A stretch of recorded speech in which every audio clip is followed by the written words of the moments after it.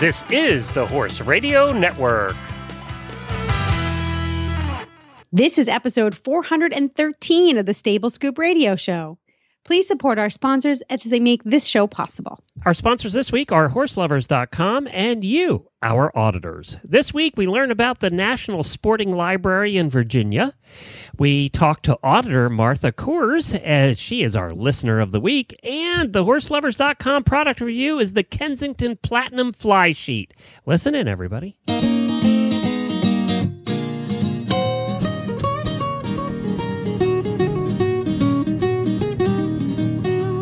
Welcome to the Stable Scoop, with weekly shows delivered right to you. With Helena and Glenn the Geek, live from the stable, it's every week. They bring you the news through hail or high water, while using their tails as their own fly swatters. So sit on down and laugh till you poop, cause it's time again for Stable Scoop. Stable Scoop. Stable Scoop. Stable Scoop. This is Glenn the Geek. And this is Helena B. And you're listening to the Stable Scoop Radio Show on the Horse Radio Network. Well, we have a fun show planned for you today. But before we get to our first guest, you've been doing something fun over the last couple of weeks or couple of days with one of our good friends. Well, I have had the best horsey time the last 2 days that I've had in a long time. I got to attend a Daniel Stewart clinic right here in my hometown. Remind everybody who's a new listener who Daniel Stewart is, if they may not have heard of him. Daniel Stewart is the founder of Stewart Clinics, and he is a former U.S. equestrian coach. He at first worked domestically within the United States, and then he went over to Spain, Portugal. Well, actually, he lived in Andalusia, Spain, and was responsible for training the U.S. team riders while they were overseas competing. So the guy knows his stuff. He's written several amazing books. The first of which was that we featured here on Stable Scoop years ago, called Pressure Proof Your Riding. And it's essentially how to keep riding while under pressure. It's the difference between schooling at home and competing at a show, or riding by yourself and riding in front of other people, whatever kinds of pressures your riding world can put on you. Daniel's clinics focus on how to ride through that pressure. They're amazing. So it's a combination of technical instruction with sports psychology. And he's one of the nicest, most positive, upbeat clinicians you're ever going to see. He's nice. He's funny. He's real. He doesn't blow smoke up your butt. Like, if you need to learn something, he will make sure that you learn it in the nicest way possible. Now, yeah, you've been scribing, right? Yes. What does a scribe do at a clinic like this? Is that a dumb question? The scribe is, first of all, the clinic was being held at Nora Harris Equestrian, and that's based in Tiverton, Rhode Island. It's a great facility, and she hosts some pretty high-end clinics now. So Daniel was there participating at Nora's barn, and she had asked me if I could scribe. So I was like, yeah, sure, scribe for Daniel Stewart? Okay. So I trotted my little butt up there, and basically Daniel gives you a clipboard and a purple pen. And he sets up his clinic so that there are riding exercises. This was a jumping clinic. So he sets up a series of fences, arranged in a format so that the rider can jump these sort of modified miniature courses. And he'll call out the courses ahead of time. The rider has to ride the course that he's called out, and then they're scored based on how well they did under pressure. My job is to make sure that I write down all of the things that the rider does, and then we compare that to what they were supposed to do, and they get scored. Gotcha. Okay. So it is almost like scribing for a test. So, yes. Yeah, it's similar to that. Yep. Why a purple There's pen? math involved, though, so there's pressure everywhere. Why a purple pen? I don't know. He must like purple. Huh. Interesting. Yep. And I know you. Anytime that you do anything with Daniel, or anybody does anything with Daniel, you come back pumped and ready to ride your horse. Oh my God. I sent a text to Nora. I was like, this clinic has made me so excited to start riding in a program again. Yep. Like, I wanted to get my horse fit. I wanted to start jumping courses. Of course, Brody's like, he's as big as a house. He's like, I'm not jumping nothing. Ex-fox hunting backyard trail horse. I'm like, I want to do the jumpers with him. He's going, I'll roll over it, but I ain't jumping it. Well, the thing about this clinic is you think that it's such a high-end kind of clinic that it's really only made for riders who are already skilled. Not so. There were two groups here. One group was cross rails and the other was ground poles. Now, there was a third group that, they did the courses at, I think, 2-3. They typically jump much, much bigger than that. But that's not the kind of pressure that Daniel wants to put the riders under. It's a different kind of pressure. So really, it's a very accessible course. Very good. Cool. Well, that's fun. Is it over now or do you go back for another day? It's over now, but I have to tell you, Glenn, I'm sacrificing the second half of day 2 so that I could record Stable Scoop.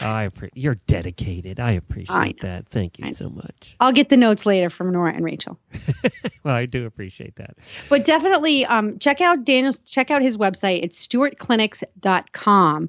And he puts out a newsletter which addresses a lot of the things that he talks about in his clinics and seminars. It's really good reading. And then if he's anywhere near you in the US, even if you can't ride in the clinic, it's worth auditing. Very good. One thing I remember about Daniel, and it's something that we joke about now, but people, it's a good thing to do, is you have to have a song. If you're stressed, start singing your song, and everybody has their own song. And we talked about that. We were singing songs on the show where he made us sing songs. It was fun. He sort of pre-digests things for you so that you can, or maybe that's not a good analogy. He converts ideas, riding and psychological ideas, into these little components that you can stick in your pocket. It's like a little toolkit. A song is one of the toolkits, and other mantras when you're riding that you remember. But that's what makes him so unique and different than some of the other clinicians I've ridden with, is that he puts these little things in your pocket and they stay there. They stay there. It's 4, 5, 6 years later, and I'm still pulling out little Daniel Stewart isms from my pockets. His books are great too. Check him out. Go to Stewart. Just look up Daniel Stewart, and you'll find it on all the books and everything on Amazon too. Well, speaking of shopping, we all kind of get in this thing, and it's true of no matter what kind of products you shop for. But if you're shopping for horsey products, you kind of have one or two places that you go for all of them, right? You always go back to that because it's a place your account information's already in there. If you're shopping, like I shop for computers, I always go back to Dell for some reason. You just kind of get used to doing one thing. Well, I'm going to tell you, if you don't go to horselovers.com as one of your places to shop, then you should take a look at that. The next time you go to buy anything horsey, and let me tell you, they have tons of stuff. I was on there today because they brag about having the largest selection at horselovers.com. I went on there and just looked at raincoats. They had 48 raincoats you could choose from. So, and then I looked at English saddles, and I went to Close Contact saddles, Close Contact English saddles, and I looked at the bottom. They have 48 English saddles. Wow. Close Contact saddles. So, the selection is unbelievable. And the prices are terrific. So, all I'm saying is the next time you go to buy something, you may have another one of your favorite tack businesses that you usually go to.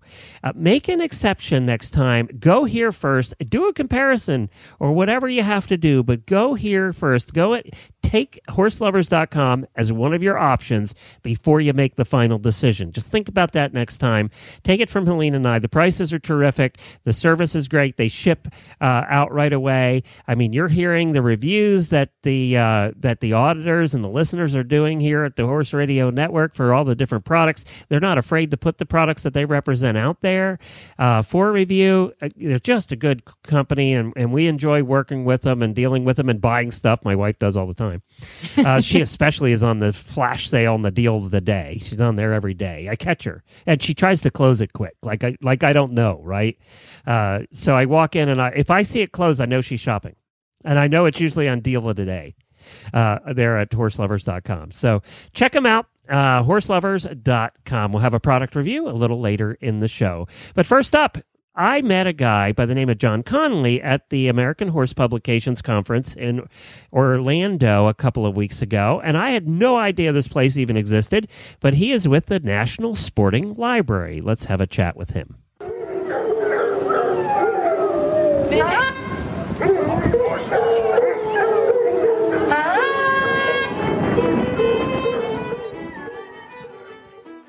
Hi, John. Welcome to the Stable Scoop Show.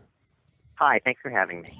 It was good to meet you at the American Horse Publications Conference, and when you started telling us about what you do, I thought, well, this is fun, and we do a kind of a fox hunting segment every month. And first of all, let's talk about where the National Sporting Library and Museum is. Sure. We are in the town of Middleburg, Virginia. We're about 35-ish miles outside of D.C. to the west. And people might recognize the name of that town. It's big fox hunting country, number one, but it's also where the Chronicle of the Horse has been for like a million years. Yes, yeah. And we have a long-standing relationship with the Chronicle of the Horse. A lot of people don't realize we share the same campus together. They're actually right next door to the library, and we actually shared the same building for about 30 years, from 1969 to 1999. The library and the Chronicle offices were both in the same building. Wow, that's convenient. Well, didn't the guy who started the Chronicle have something to do with the museum? Or am I getting it wrong? Chronicle predates us by quite a bit. They got started as the Middleburg Chronicle in 1937, and their first managing editor was a fellow named Jerry Webb. The National Sporting Library was founded by four gentlemen in 1954. And they actually were not located together until 1969. So why did these four guys start the library? What was they had a lot of books and nowhere to go with them? What was the story? The idea was to found a research library for everything on equestrian sports, and then by extension, kind of traditional turf and field sports. So we cover almost every equestrian discipline: horse racing, steeplechasing, show jumping, Olympic competition. We do fox hunting, of course, and then we also have a fairly large fly fishing collection, as well as some other sports like wing shooting and some other things here and there. Some odds and ends that have come into the library over the past several decades. The idea, the four gentlemen who founded the library pooled their personal collections together in order to create a public resource for research on the history of horse sport. And I'm reading that it has over 27,000 volumes? Yes, pushing closer to 30,000. Sometimes it's a little bit difficult to gauge the real number. That's just a number of books. That does not count all of our historical periodicals. It does not count our 73 archival collections, the tens of thousands of letters, photographs, photo albums, hunt diaries, sketchbooks, and then other ephemera as well. Geez, Helena, doesn't that make you want to just go sit there for a day and go through stuff? Yeah, I bet it's a very nice, peaceful, calm place to really engage your mind and your heart. I'm also interested in the fact that you offer, you have permanent exhibitions, and then you have temporary exhibitions as well. Can you tell us about your permanent collections, what you have there forever? Sure. Now, the organization was founded in 1954 as just a library, but in 2010, after the library had relocated to its new building and the Chronicle relocated to its new building next door to the library, the old building that both organizations had been in, called Vine Hill, was added onto and modern gallery space added and has been converted into a full fine arts museum. Actually, I'm coming to you from one of the galleries right now. We're close to the public, so it's a little quiet up here for me to be on the phone with you all, and I get good cell reception up here. We do loan exhibitions throughout the year. We tend to have two major loan exhibitions throughout the year of oil paintings, works on paper, prints, sculpture, And then we also have a pretty large permanent collection of fine art as well.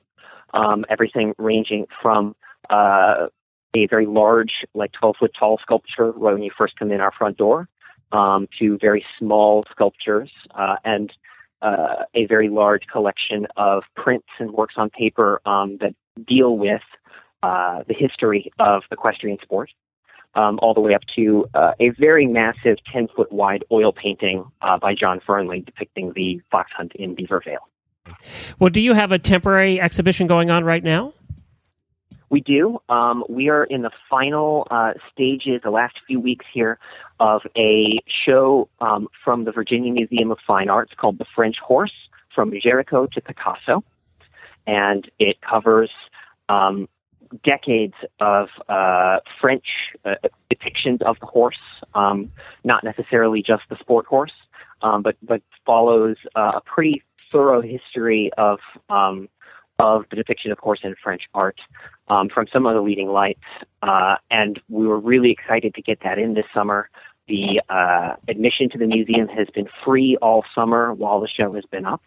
And then we are also working right now to open up another loan exhibition, which should be opening in August. And that one's another tie-in with the Chronicle of the Horse. It's going to bring back pieces of art that were depicted on the cover of Chronicle of the Horse back before they changed their cover format. Oh, so that's great. For many years, decades and decades, the cover of the Chronicle was so very distinctive and it had a different piece of art on the front. And the new exhibition that's going to open in August is going to bring a lot of those pieces of artwork, which have never been in the same room before, and bring them here to the same building where the Chronicle was located when they were printing those issues. Oh my gosh, that makes me want to take a trip down just to see that.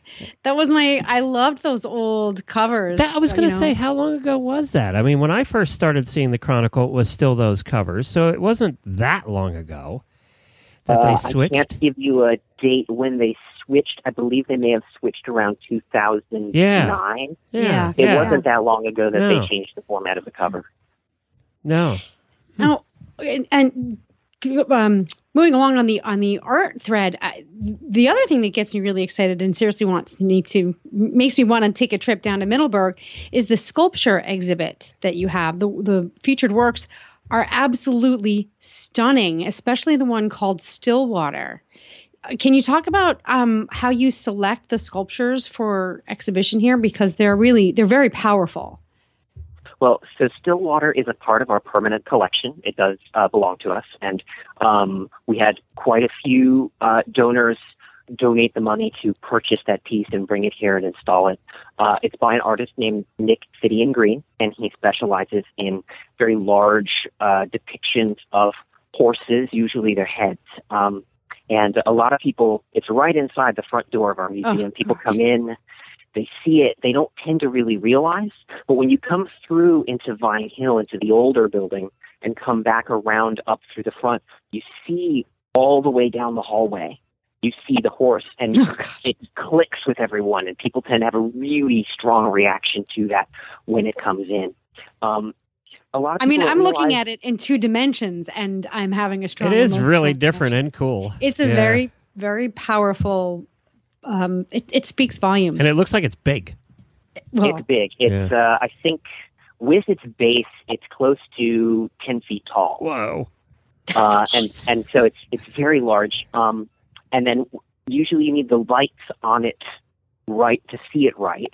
And that's the eyes look very, very lifelike, just based on the way that the shadow falls inside the sort of sculpted eyes. So it's certainly one of the more memorable sculptures that we have in the permanent collection. You guys are a hidden treasure down there. We like to think so. We're trying our hardest to make sure we're a little less hidden of a treasure, make sure that we get the secret out. We've got a ton of stuff keeping us busy this fall. Lots of programming going on. We just wrapped up a summer camp for school children in the area, ages 8 through 10. We've got a summer concert series where the museum stays open and we bring in live bands to play on our back terrace right along Route 50, and people can come up for free and hang out and have have some wine or some beer and some barbecue and listen to the band play and go inside and see the art for free. And then we also do a lot of lectures. We've got George Morris scheduled to come for a sort of a book signing appearance in September, and then our fall programming of lectures is going to be off and running. So we're always busy, and we're working hard to let everyone know that we're here and that we're a resource for people who are interested in all things equestrian or doing any research on any topics having to do with horses. Well, that was my next question. Okay, so you can go visit, and I see the hours are Wednesday through Sunday, 10 a.m. to 5 p.m. It's in Middleburg, Virginia. The website is nationalsporting.org. But if somebody's also doing research, maybe for whatever reason, or they're doing research and they wanted to contact you to help them with that research, but they're in California, is that something they can do? That is something that they can do. We answer research requests from all over the world. We see visitors from all over the world as well, but we understand it's sometimes a little bit challenging to get to Middleburg to work on your project. So we do our best to answer research questions and help provide people with direction, even if they can't get hands on some of the items that are in our collection. We're not a lending library, but we do loan restricted through the interlibrary loan system, meaning if people identify a book in our collection, we can send it to their library locally and they can read it there. So we do our best to try and help people from all over the country as well as in other countries. Something else that we do every year, we do raise funds for our fellowship program, the John Daniels Fellowship Program, and we bring in scholars from all over the world to come here and live on campus and experience our collection and really dive through for their research projects in a sort of dedicated, specific, exclusive access sort of basis. Wow, very cool. Well, you can find it at nationalsporting.org. Go there and check it out. I know the Carriage Association of America, the CAA, which is located in Lexington, Kentucky, has about 1 million books there, too, and goes way back in history, and will do the same kind of research if you're looking for anything that's driving or carriage related. But this is very cool. I did not know about it before I met you, so I'm glad we're letting a few thousand more people know about it. Well, thank you so much for having me, and we'll look forward to seeing you all out here in Middleburg whenever you're next in the area. And our listener of the week this week is Martha Kors. It is the year of the listener. And now, our Stable Scoop listener of the week. Well, our listener of the week is Martha Kors. Is it Kors? Coors, like the beer, but spelled differently. Yes. So are you a direct descendant of Coors beer? No, nowhere close. Oh, okay. Koers. Sorry. Yeah. I wouldn't be at work right now. She'd be at my house. We'd be out riding ponies. That's right. I'd be traveling around to visit everybody. Spreading cheery beer all over. Well, for international listeners, Martha lives in a place that's freaking cold. She is in the Upper Peninsula of Michigan, which is basically Canada. And and as I've never been to the Upper Peninsula, but as I understand it, it's just open and cold. Do I have that right? Pretty close. Yeah, the other term we use for it is God's country. It really is beautiful part of the country. We're right on the shores of Lake Superior, which is the largest of the Great Lakes, as you know, the freshwater. And I can be in a college town, which has a lot to offer. And in 5 minutes, I can be out on the trails and not see anybody. So I love it here. It's a great place to be. Cool. Now, how far are you from, say, Horton Bay area? Horton or Houghton? Okay, maybe I'm wrong. How about this? How about Lake Charlevoix? Lake Charlevoix, I believe, is in the northern lower peninsula of Michigan. See, Clearly. If you look at a map, there's the mitten, that's Michigan. Yeah. And then there's that stripe of land that kind of goes perpendicular there. That's the Upper Peninsula. That's where I am. Oh, wow. Way up there. Up. Yeah. So if you're talking about, you're probably talking Houghton Lake and Charlevoix. That's in the northern lower. So that's probably about 5-6 hours down. South of her. So it's funny because you look at Lake Charlevoix, you're like, wow, that's big. And then you see this little like coastline just to the northwest of it, and you're like, what's that? And then you zoom out and you're like, oh, that would be Lake Michigan. I'm such a Oh, dork. yeah. Yeah, Zoom I get further and look at Superior. it. I get it. All right. They have a nickname for you that live up there, don't they? They do. They call us Yoopers. Yoopers. That's right. I knew there was. Yeah. I knew there was a nickname Where for. does that come from, Ubers? That's cute. Yeah, well, the UP, Upper Peninsula, UP, so then they've kind of adapted it, and they spell it Yooper. Yoopers. Okay. You're a Yooper. So I am not a Yooper. Oh. I wasn't born here. Oh, but you're my an claim to fame is invader. I'm a mother of a Yooper, so that's just as good. Okay, that Oh, counts. yeah, then. yeah, You're good. You can stay, and that's probably. I'm allowed. You know, the Upper Peninsula sounds like the kind of place where unless you've been there for 40 years, you are not a local. You're right. Yeah. Yeah. But it actually is interesting that there's a lot of first generation, not first anymore, but there's some folks that, within their grandmother line remembers their family coming over. So, but yeah, I think as the time goes on, it's getting further and further, but more so in some of these smaller communities, they can trace right back. When I used to do home health in the area, they would talk about, oh, this is the Italian part of town, this was the Finn part of town, and those kind of things. So it's kind of interesting that way. Are there a lot of horses in the Yooper country? There are, amazingly. There are a lot of horses up here, and I didn't realize that until I kind of got into horses probably about 8-9 years ago when we started looking for my daughter's horse. It was like, what in the world? How do these people take care of all these horses? I mean, there's a lot of horses in this community, yes, in this area. And is it mostly English, Western? Do people show? And if they show, do they have to drive like 12 hours? What's the story? They have a pretty active Western pleasure, I guess, English pleasure show circuit in several of our counties. There are some people that will go down to Congress. There's some AQHA shows. A few dressage, kind of small community shows. So there's enough. There's more and more folks are getting to, I can't think of the name where they go, sorting of the cows. Cow sorting? Yeah, cow sorting. No, with the competition where you have to go in so many numbers and it's speed time. I can't think of the name. But so there is a lot of different things to do. I don't have to travel 12 hours. Yeah. There's no eventing, though, up here. I imagine, though, if you're a trail rider, you probably have lots of spots. Oh, my gosh. Yeah. The farm where we border, someone has 200 acres that they allow us to use, and it's just beautiful. Yeah. That's the nice thing of being up there away from the beaten path. Is that people let you use their land. Yeah. Yeah. Well, tell us about your horse. Oh, well, I currently have a 13-year-old Frisian Arab cross mare, and she and I have been together since September. A Frarab. This time last a Frarab, yeah. Yeah, that too.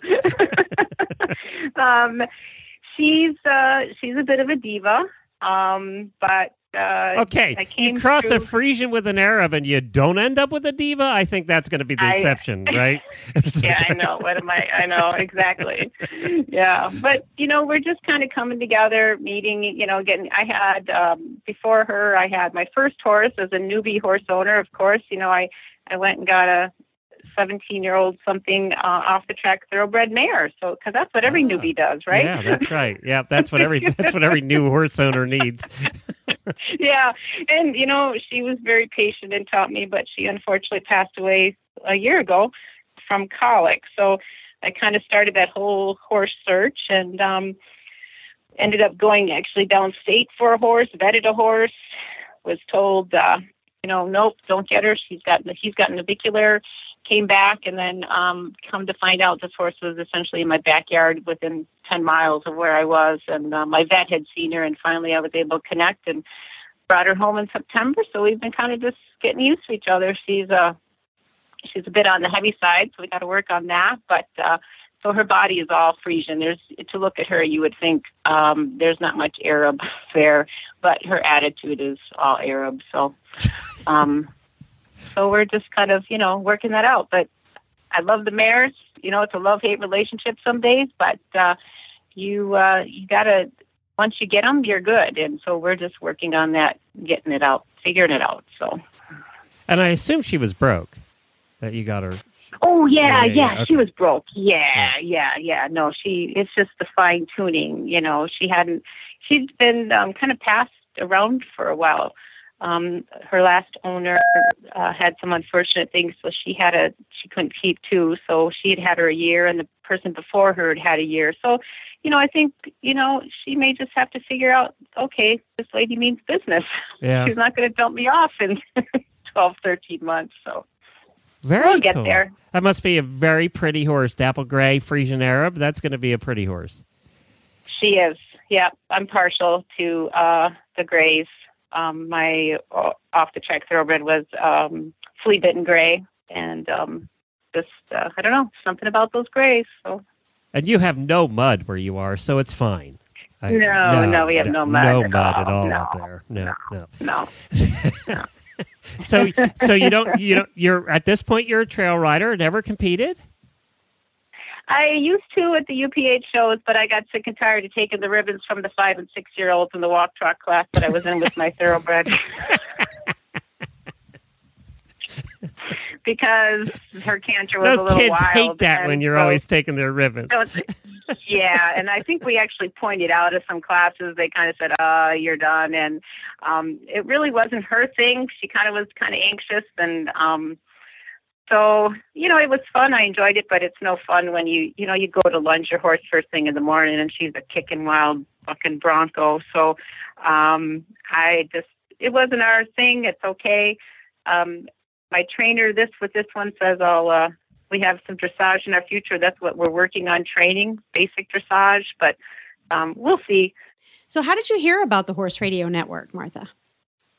I think it was about 6 years ago when I had gotten my first horse. I was kind of looking for something.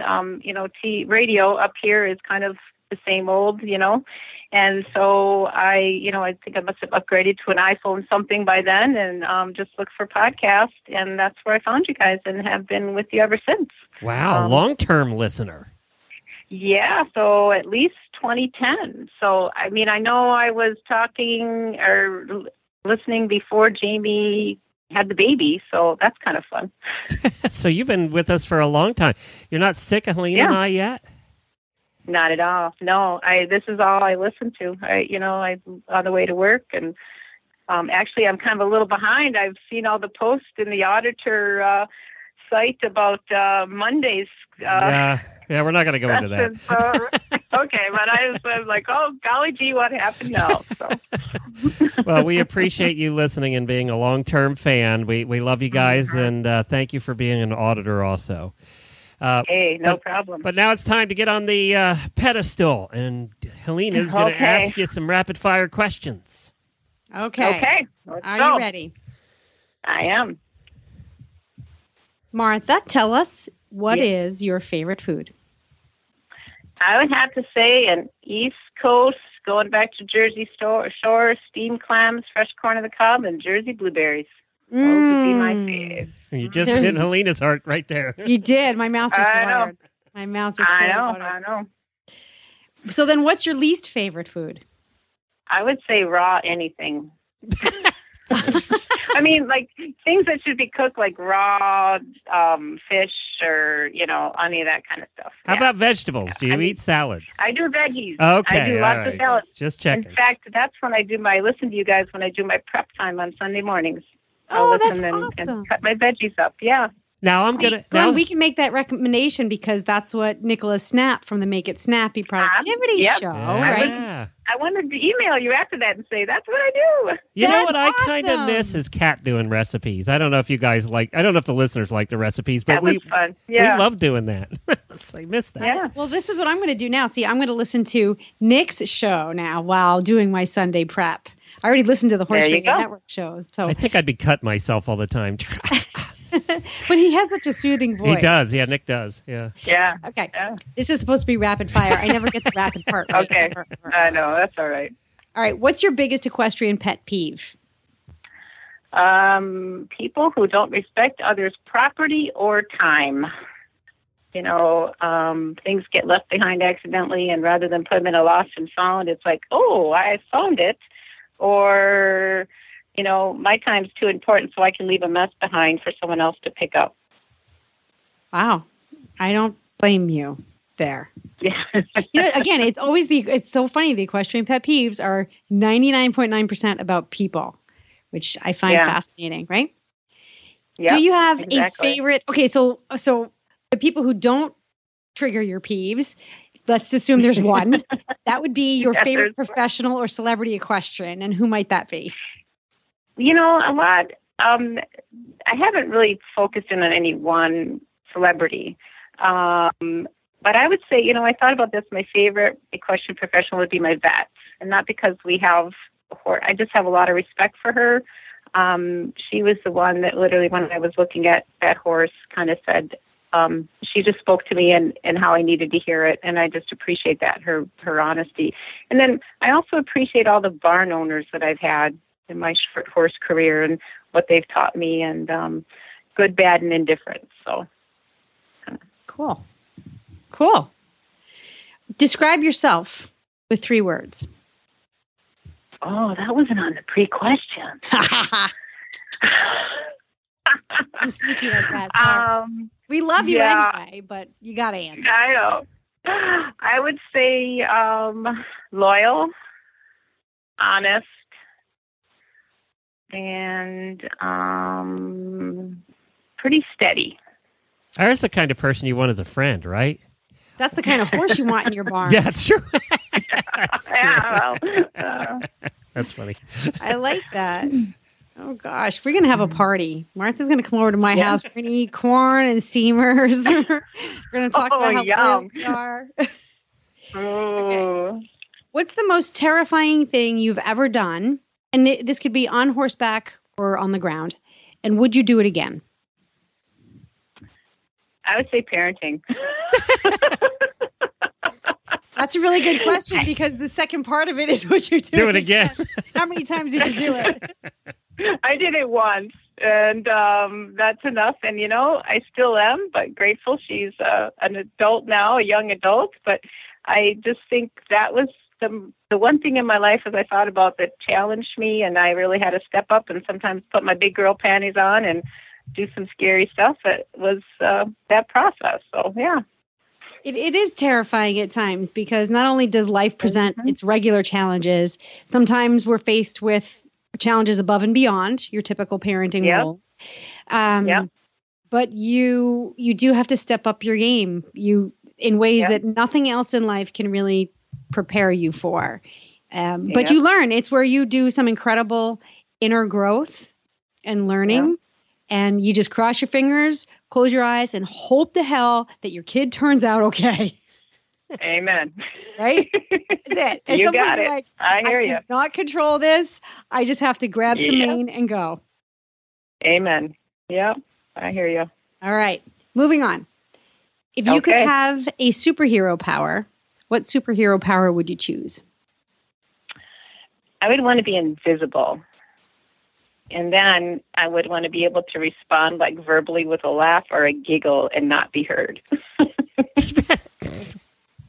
She's got an evil side there. You would be floating around people secretly, creepily, and then you would just giggle. She's got a voyeuristic evil side there as well. It's kind of awesome. Well, just, when there's, when some people, when they're kind of just making not the best choices in life, and then when they just kind of are left with what happens when they make those choices. You just kind of want to go. You could spy on your child and freak them the heck out later. You really could. Just thinking. Good heavens. Yeah. Okay, last one. Helena's thinking, that'd be nice. I got to use that one. I know. Well, I was thinking when talking about creeping out your kid. It's you kind of want to pay him back for some of the challenges they put you through, intentional and otherwise.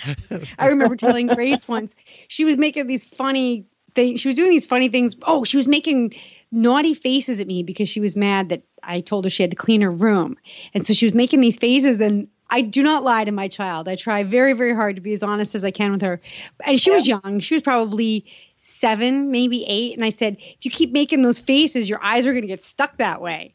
And the look of horror on her face, she believed me. And I felt so bad in that minute. I was like, oh my God, that's so not true. I just made up a huge lie. And then it got even worse. She was like, you lied to me? Her whole world fell apart in one statement. They know how to use it, don't they? See? Scary. Pretty dang scary. Yes. So, God, there's just no winning with kids.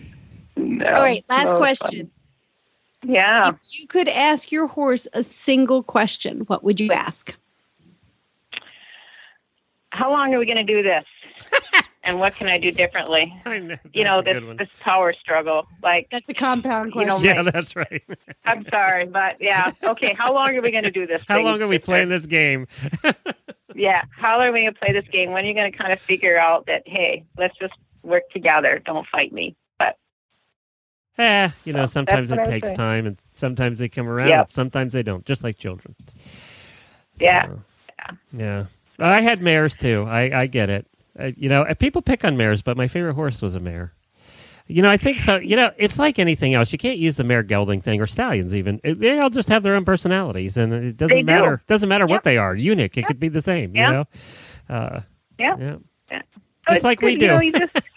Yeah, exactly. Yeah. I'm not going anywhere. She's not going anywhere unless she, decides to take off. But that would kind of be a crazy thing to do because, where else are you going to go where you get treated so well? So, my whole thing is that if I ever should die and come back, I want to come back as a horse of a middle-aged professional woman. They have it pretty good. They're pretty spoiled. You're right. You got it. So that's well, Martha, thank you so much for joining us. We really appreciate it, and thank you again for being a listener for so long and for being an auditor. Hey. No problem. Thank you guys for all you do and showing up every week. I appreciate you too. Thank you. Oh, it was a pleasure. Up next in this Tack and Habit segment, we have Melody Hollis, and Melody is from the middle of America, the Kentucky area, and she's where flies are in season. And she's going to review for us the Kensington Platinum Protective Fly Sheet with Sure Fit Cut. That sounds super fancy. I hope it keeps the flies away.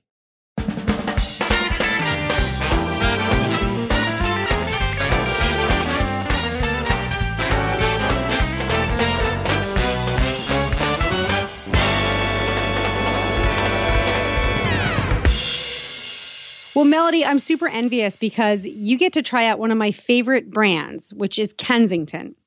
And we're smack dab in the middle of fly season. I know my horses are going gaga out in the barn because the flies are just up their nose, in their eyes, biting their bellies.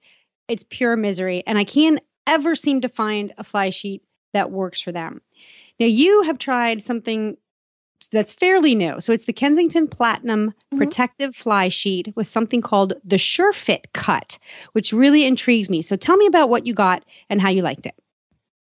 Yeah, so I have a really sensitive thin-skinned mare. So I've been through a lot of fly sheets just trying to find something that'll give her a little relief. She gets welts all over her body, so she definitely stays covered all the time in the summer. So this is great to get to try something new. And it's Kensington, which is a great brand, and definitely one that I've always got my eye on. So, the cut of it is really great. I have a typical horse, so she's not hard to fit usually, but this cut was great for her. She can move in it fine. It stays put. It doesn't slide from one side to the other. And see, that happens to my horse all the time. Like I'm constantly walking over and like pulling down the left side of his sheet. Yeah. And it's always the fly sheet. Like, what do you do out there? I know, right? But I think it's because they tend to lock one stifle more than the other when they stand around. And so just from repeated naps throughout the day, I think the fly sheet just tends to shift. That's my theory anyway. Yeah, I think the flies are moving it. There's some big ones. Now, Melody, where are you based? What area of the U.S. do you live in? In Central Kentucky. Okay, so what kinds of flies are the worst offenders where you are right now? Oh my gosh, all of them. The little horse flies, the gigantic bomber flies, the green flies, the deer flies, all of them. They're horrific. Everything. And I only have one horse and a mini, so, from a mile away, they just swarm to my poor one horse. So The mini is not sensitive at all to flies. She doesn't have to wear anything, but the quarter horse, go figure, he is very sensitive. So, What is he? Is he? What kind of quarter? Is he chestnut? Bay? What kind of? Chestnut? Do quarter horses come in? We don't have bay quarter horses, do we? Do I know anybody with a bay quarter horse? you said yours is bay, right, Mel? Yeah. Oh, sorry. I should You have let do you know finish. somebody. Well, I had a chestnut quarter horse, and he was just sensitive to everything. You could look at him sideways, and he would start to swell up. Well, now, does this So you have everything. You have everything possible there that could be dive bombing your horse. And do you find that the actual material is enough to protect? Because sometimes when they try to make the fly sheets thin enough to be cool, you lose an element of protection, and those things can bite right through the mesh. Yeah, this one is actually that thick, almost plasticky kind of weave. Yeah. Like you would find on lawn furniture and stuff. So it is a heavier weave. It's not like a light fabric. Does it breathe? Did they get hot under it? I feel like it does. It has pretty large size holes, but because it's so thick, I've watched the flies, they can reach through the holes, but it's thick enough that their little suckers or whatever you call them aren't long enough to actually get to the horse. I think it's the proboscis or You're right. But I don't know what the plural would be. Proboscis. The proboscis. Look at you, Miss Nature, over there coming up. Yeah. I want to see what the plural is of that. So does this have the crisscross belly straps and the rear leg straps? Yeah. Okay. And I have to say, I've bought Kensington stuff before, and my favorite thing about them is that they use brass snaps, like all brass hardware. Which is amen. Great. The other ones freeze up. It's like, I don't know. I guess they use like nickel-plated steel or whatever. But after a week of being outside, you can't unsnap them. Yeah. Right. They'll just be stuck closed. So the brass, that's just shows that they go the extra mile in giving quality products. Yeah, you don't find all brass fittings anywhere in anything anymore. Mm-hmm. Yeah. I used to look for halters, turnout halters that had solid brass fittings, all brass fittings, and they're like gone or they're, crazy priced these days. So it's nice to know that these guys paid attention to that very important detail. Well, let's take a look here. It is, let me take a look. I go to horselovers.com. It is for sale right now at Horselover. Wow. For $114, down from $179. And, everybody's out there right now. The first round of fly sheets usually have been destroyed by this point of the summer, so you're getting your second round. Do you think it's worth $100? This is peak season to be buying. That's a good price for peak. And usually Scooter has destroyed the other horses at this point. So worth $115? I think so, definitely. Yeah. Great. Well, thank you, Melody. We appreciate you playing with the toy. Yeah, thank you. I was happy to do it. Well, you can find Helena and what she does in her real life, other than scribing for Daniel Stewart and talking on the radio here. She also does some work, and you can find that at... You can find me at sparkleandboom.com. We are now Sparkle and Boom Marketing and Media. Ooh, fancy name now. Isn't that cool? I came up with that the other day. You keep adding to your name. It's going to be Sparkle and Boom Marketing and Media Consulting for your everyday needs pretty soon. Everyday needs. This is going to fit on a business card soon. Well, it's funny because I've worked for myself for the last 14 years. I've run my own company, and we started out as a marketing agency specifically for equestrian businesses.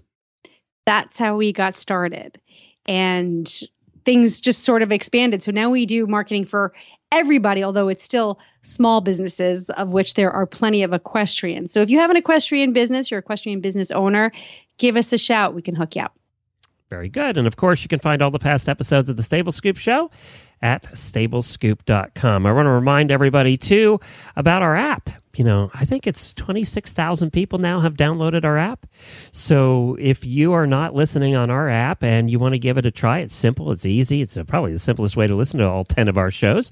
Just go to horseradionetwork.com. If you haven't given Healthy Critters a try, Healthy Critters Radio, they're kind of funny. The ladies over there, and Jennifer joins in on that conversation. They're talking about chickens and dogs and cats and horses. They just talk about a little bit of everything over there. And whole foods and natural eating and all that kind of thing. Then if you haven't listened to that yet, it's on the app Healthy Critters Radio. Well, that's it, Helena. That's plenty. Thank goodness. It's been a long day, but it's always nice to spend it with you and our listeners. There will be more next week, however. Until then, happy scooping.